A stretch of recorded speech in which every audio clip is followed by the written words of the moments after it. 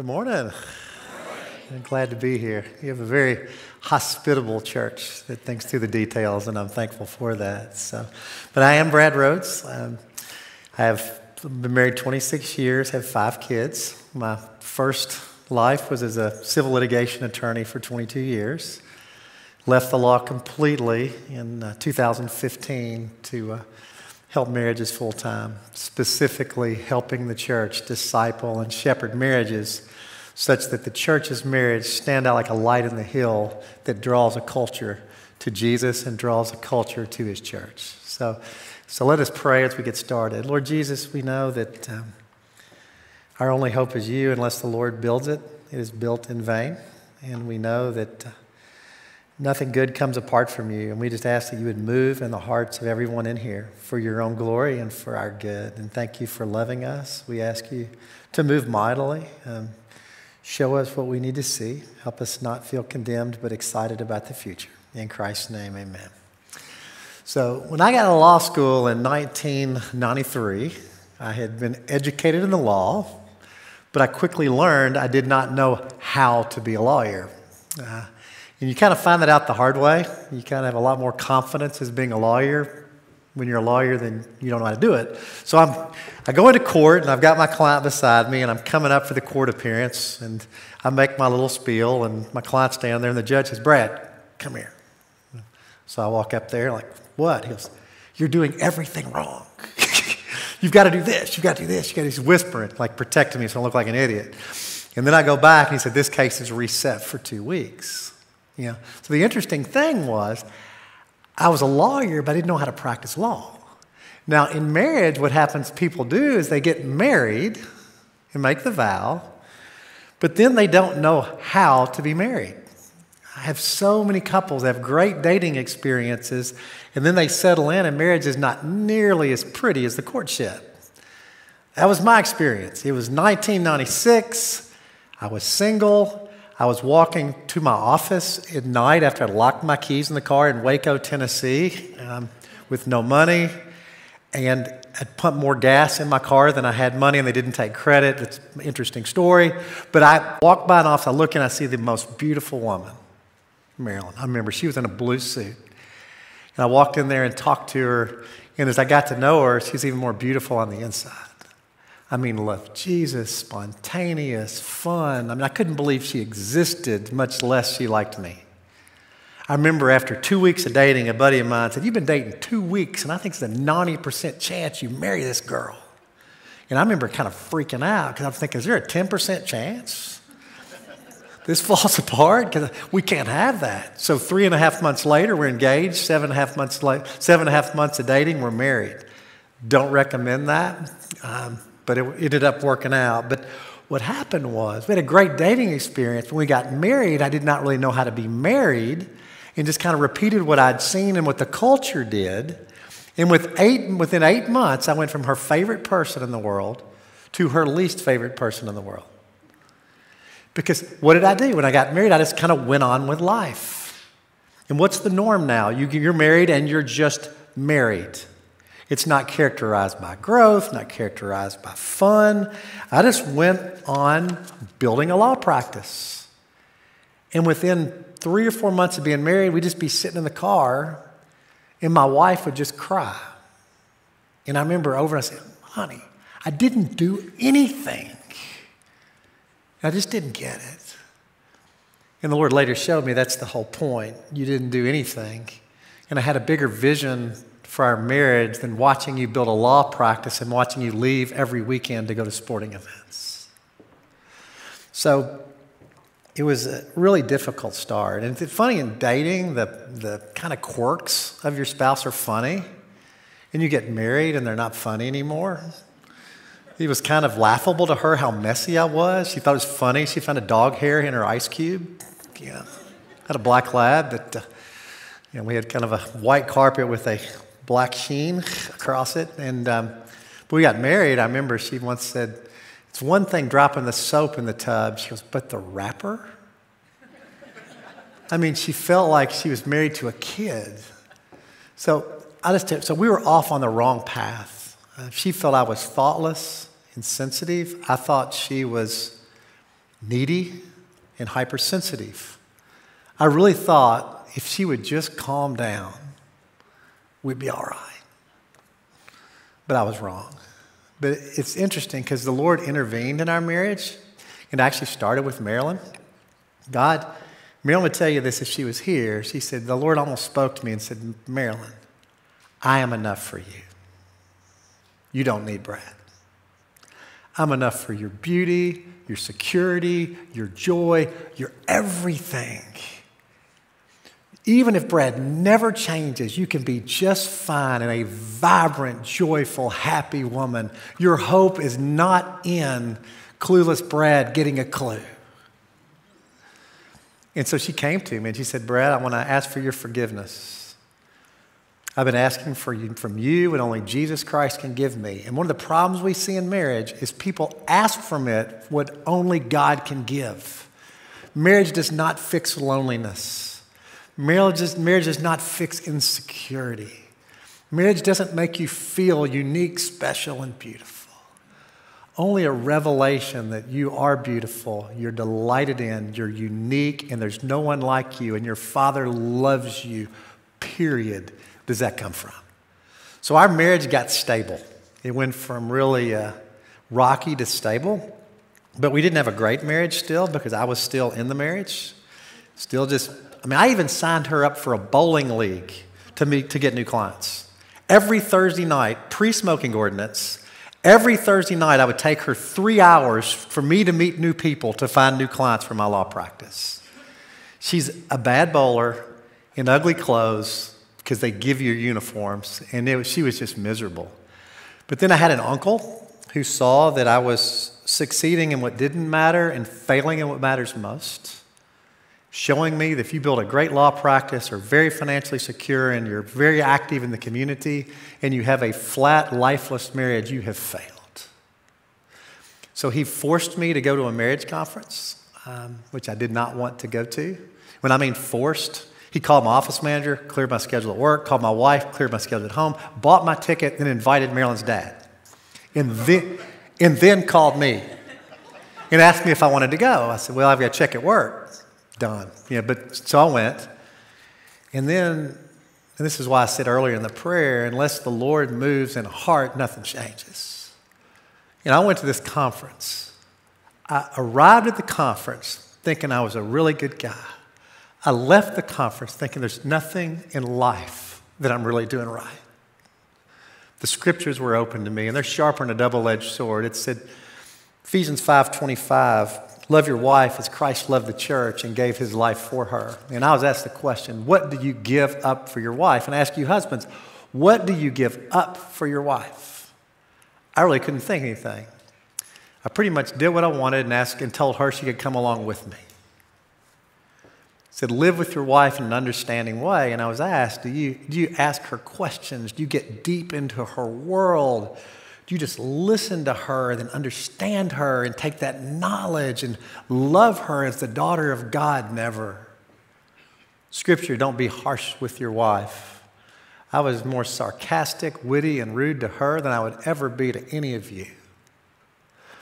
And the Lord showed me, Brad, you've taken the most beautiful, precious thing that I've ever given you, other than your salvation, and you've treated it like garbage for a year. And I came home and I said, honey, the only thing that's going to be different is everything. And I'm sorry. Every tear makes sense. Every complaint makes sense.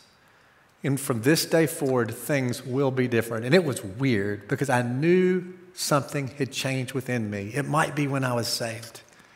I told her, don't believe me. I wouldn't believe me. A year being a jerk, and I come back after a conference and say, hey, good news. I'm a nice guy now. I'm now gentle. But 5 years later, she believed me. And our marriage from that moment forward just took off. We started going on a date once a week. I started spending time with her. I started listening to her. It wasn't perfect. No marriage is. But I can tell you we had a blast. If you want to know how a lawyer ends up in marriage ministry, we worked with our youth at the church. About 10 years into working with youth, we got our first premarital counseling request. And I said, why do you want us to do your counseling? We're not your pastors. I said, we want what you want. We want what you guys have. that looks like a lot of fun. And I said, well, buddy, it is a lot of fun. So we started teaching people to do marriage. And I don't know why God had given us favor with marriages. But we had about a 2-year waiting list to be in a group we started. And then over time, I realized the church needs to be the salt and light in the family.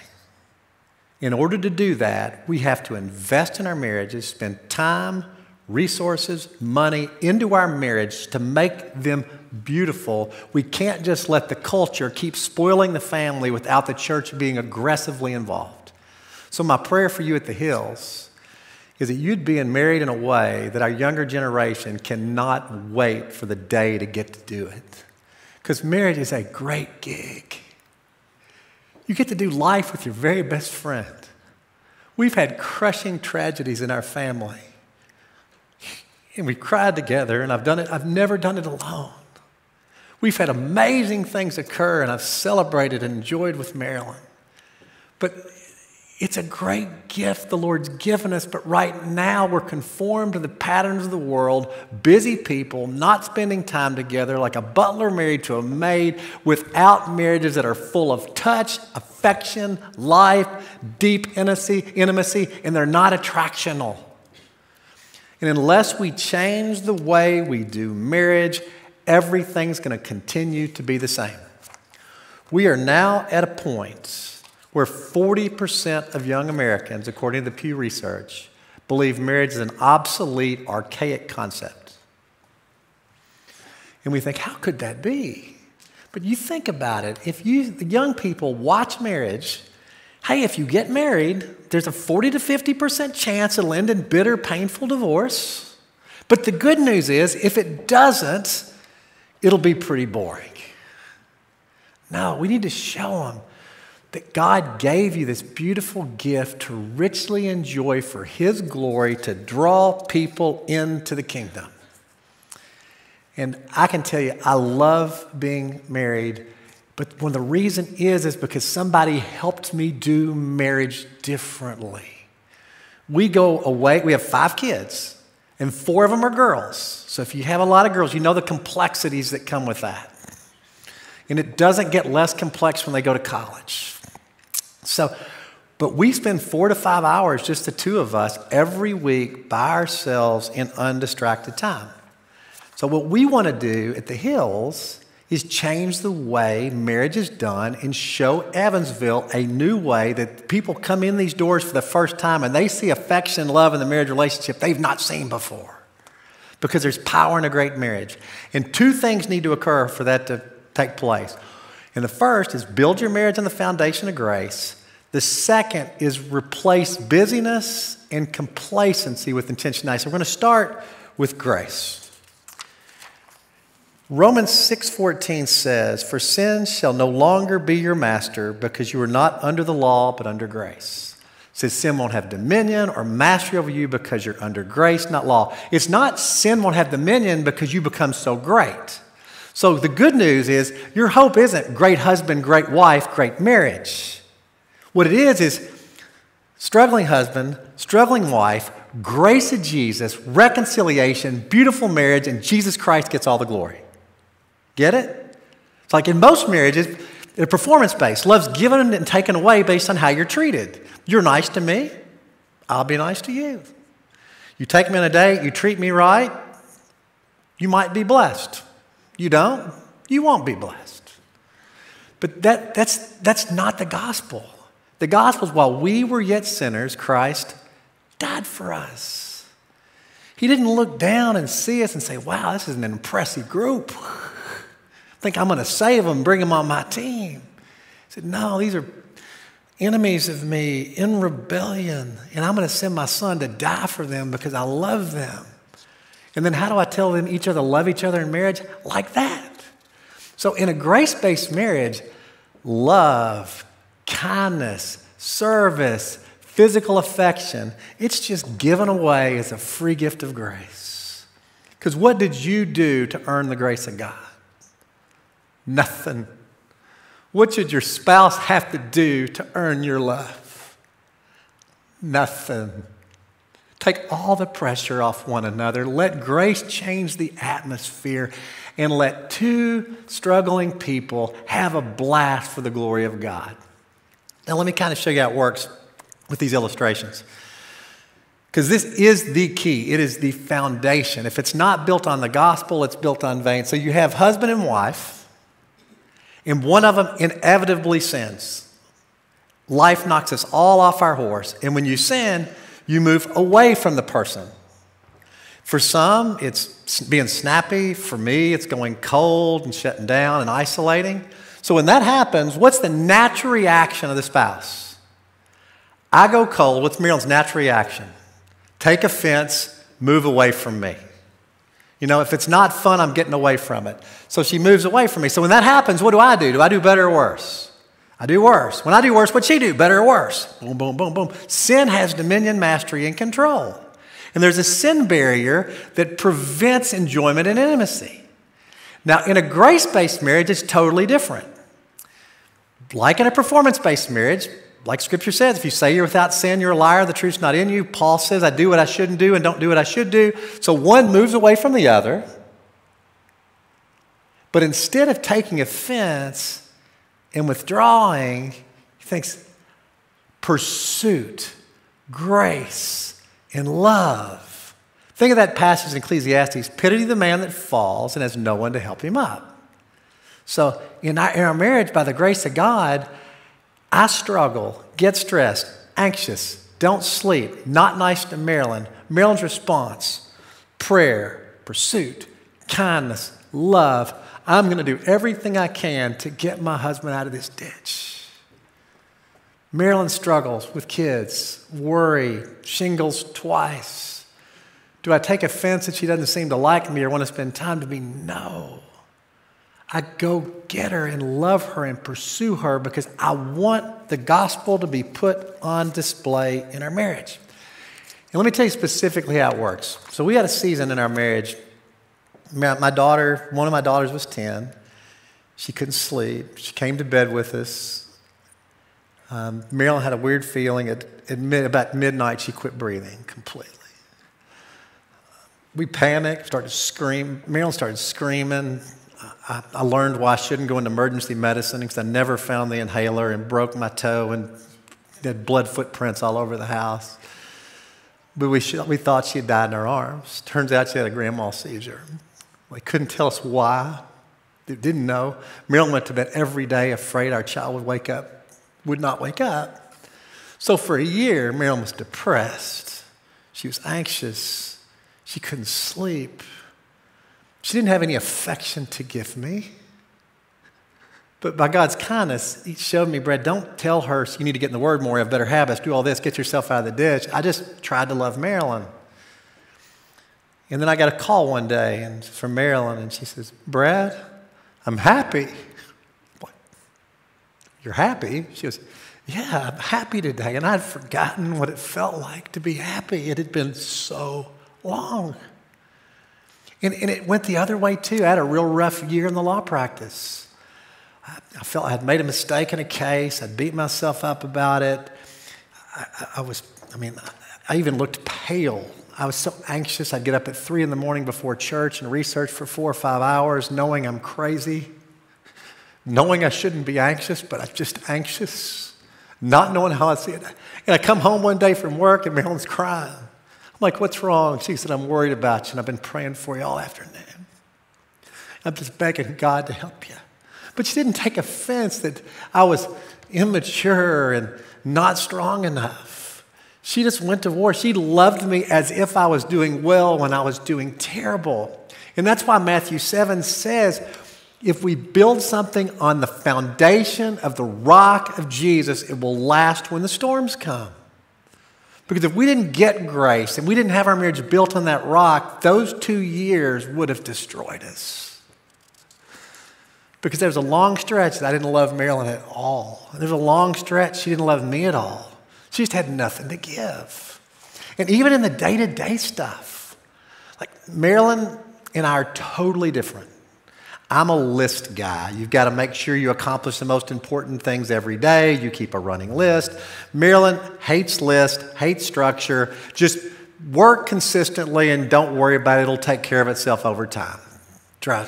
Can drive me crazy. So one time she forgot our daughter's prescription. And she was beating herself up. How could a mom forget a prescription your daughter needs?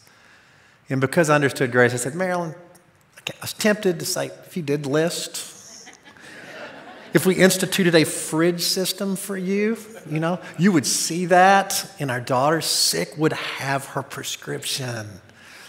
But by God's kindness, I didn't do that. I said, Marilyn, you do 1,000 things a day for me and the kids. You're the best mom I've ever met. You forgot one prescription. Who cares? I'll pick it up in the morning and drop it off at the house. She was completely released from condemnation, and God helped me go to war against the accuser by encouraging and loving her despite her flaws, and we've all got flaws.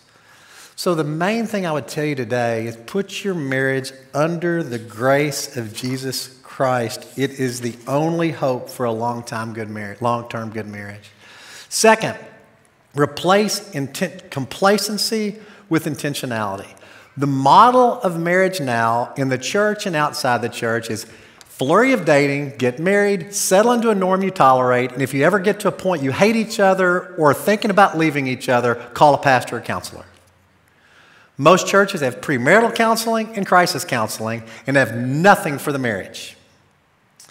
One pastor told me, he said, I've realized the only thing we're missing in marriage ministry is that marriage.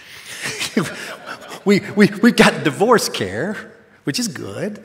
We've got crisis counseling, which is good. We've got premarital, which is good. But we have nothing. And a strategy to prevent crisis is much easier than to try to fix crisis. And if 40 to 50% of marriages end up divorced, every one of us who are married are at risk of crisis. I do crisis counsel. Every couple that comes to me never thought they would come to me, and if I spoke this to them, they wouldn't have thought it applied to them. So my prayer is that you get involved in the Hills Marriage Ministry so you're proactive in your marriage, you're growing in physical intimacy, you're growing in spiritual intimacy, you're growing in time together, you're growing in casting a vision together, and your marriage is getting better and better. It's a new model. It's a strategic model. It's a proactive model. It's a growth approach. It's not a settle into a busy life approach, and if it ever flies off the tracks, ask a pastor or counselor to come how get us fixed. One pastor told me, he said, it's like people bring in 1,000-piece puzzles and drop them on my desk and say, can you put it together for us? And God does move in crisis in mighty ways sometimes. But there are more sad stories when crisis hits. It's just learning to invest. And you ask yourself, why is it? I mean, we get it. Marriage, Christ in the church, husband and wife, we all agree marriage is the most important horizontal relationship in your life. Why is it that we don't give it significant time, money, and creative energy? Two things. One, I think the church has become too conformed to the patterns of the world. The world does not prioritize marriage. In fact, it now ridicules marriage. Marriage is marked old ball and chain, archaic, restrictive, duty. Marriage is not thought of as a beautiful thing. I was at a restaurant with my wife not too long ago when we were eating, and we were talking and laughing, and the waiter came up and said, hey, man, y'all dating? I'm 53 with a ring. 2 hints. But he assumed we couldn't be married. Why? Because we were having fun. Isn't that sad? I saw another couple at a restaurant. He was an older couple, and they were sitting at a nice restaurant eating, and he was just sitting on his phone during dinner, which don't do that, guys. And I heard her say, if you did that when we dated, I would have never married you. He went, just started pecking away. And that's the complacency that kills marriage. And Hebrews tells us, let marriage be held in honor among all. And I know at the Hills from talking to your leadership, they want marriage to be held in honor here. They want it to be that this is a place with an atmosphere of love and affection and beauty and depth. Because how do you benefit children and youth the most? You have an amazing atmosphere in your marriage at home. The best thing you can do for your kids and your youth, for those that have them, is to model an amazing marriage and show them what love, affection, and beauty look like, because your marriage is atmospheric. So I want to tell you a little bit about what the Hills is doing. As a lawyer that owned part of my practice, I had the responsibility of handling 200 cases and managing the business. And I'm getting ready to tell you how Grace Marriage came about. So it was really hard to manage the business and handle all the cases both. So the business piece would always get pushed to the back burner because of the urgent day-to-day case stuff. Well, I was engaged by a business coaching program that every 90 days, get out of your business and work on your vision, on your business. So every 90 days, we'd say, what do we want Rhodes & Rhodes Law Firm to look like? How could it be better? Staffing everything. We didn't work on one case. By doing that, over a 5-year period, we doubled in size, and my work week was down to 35 hours a week. And it hit me, what if couples were as intentional in their marriage if I've been engaged to be intentional in my business? Could marriages grow and be beautiful if people gave them attention? So in 2012, we did an experiment. And he took 11 couples and said, get out of your marriage and work on your marriage. And the couples spent time together, one Saturday morning a quarter, or it was Friday morning at the time, and they cast vision together, they celebrated wins, they planned their quarter together, they revisited biblical principles, and they found that marriage was way better. And then it grew in our church, grew into other churches, is now in about 130 churches. So what the model is that the Hills is asking you to participate in is give your marriage 4 hours and $50 a quarter, or a total of $200 a year, and cast a vision together and spend time together addressing issues, celebrating wins, and planning time together so you're intentional with your marriage and your marriage never gets away from you. Because my prayer is the Church of Jesus Christ completely changes the reality and perception of marriage, and that marriage is completely rebranded and God's order for the family is restored. And our only hope is the local church, because we are the salt and light. And if we're going to stop the spoilage in our culture, we have to have marriages that look way different than the marriages of the culture. And I get it. It is hard. I've got 5 kids, and 4 of them are really complicated. I have one very simple son. Extremely simple. But so what we're asking you to do is we want your participation in the marriage ministry to be as standard as kids and kids ministry. Because if you want to reach kids, you got to grow marriages. And for those that's been divorced, there's no condemnation in Christ. God teaches us to be a windshield guy, not rearview mirror guy. God kind of showed me, Brad, when you're convicted, it's for your good. It's not for your condemnation. I remember one time I taught on physical touch, non-sexual physical touch. And after we spoke, I asked Marilyn, how do you think I'm doing in that? She goes, do you really want to know? I'm like, I guess. She goes, you touched me like our dog Lucy. I'm like, what? She says, have you ever thought I don't enjoy this? Like, we're sitting in church. It's like, how you doing, babe? And she's like, I hate that. But she goes, are you mad? I said, no. I said, we got a great marriage, and I'll touch you a little better. So as you go into this, it's not bad husband be better, bad wife be better. It's great God, draw closer to me and draw closer to one another for your good and my glory. So when you come to this on the mornings for 4 hours, you're not going to leave feeling bad. You're going to leave feeling refreshed in the grace of Jesus, delighted in by God, and excited about becoming closer to and enjoying the absolute most important person in your life. I think the Hills can promise you if you do this, it will be your 4 best dates of the year.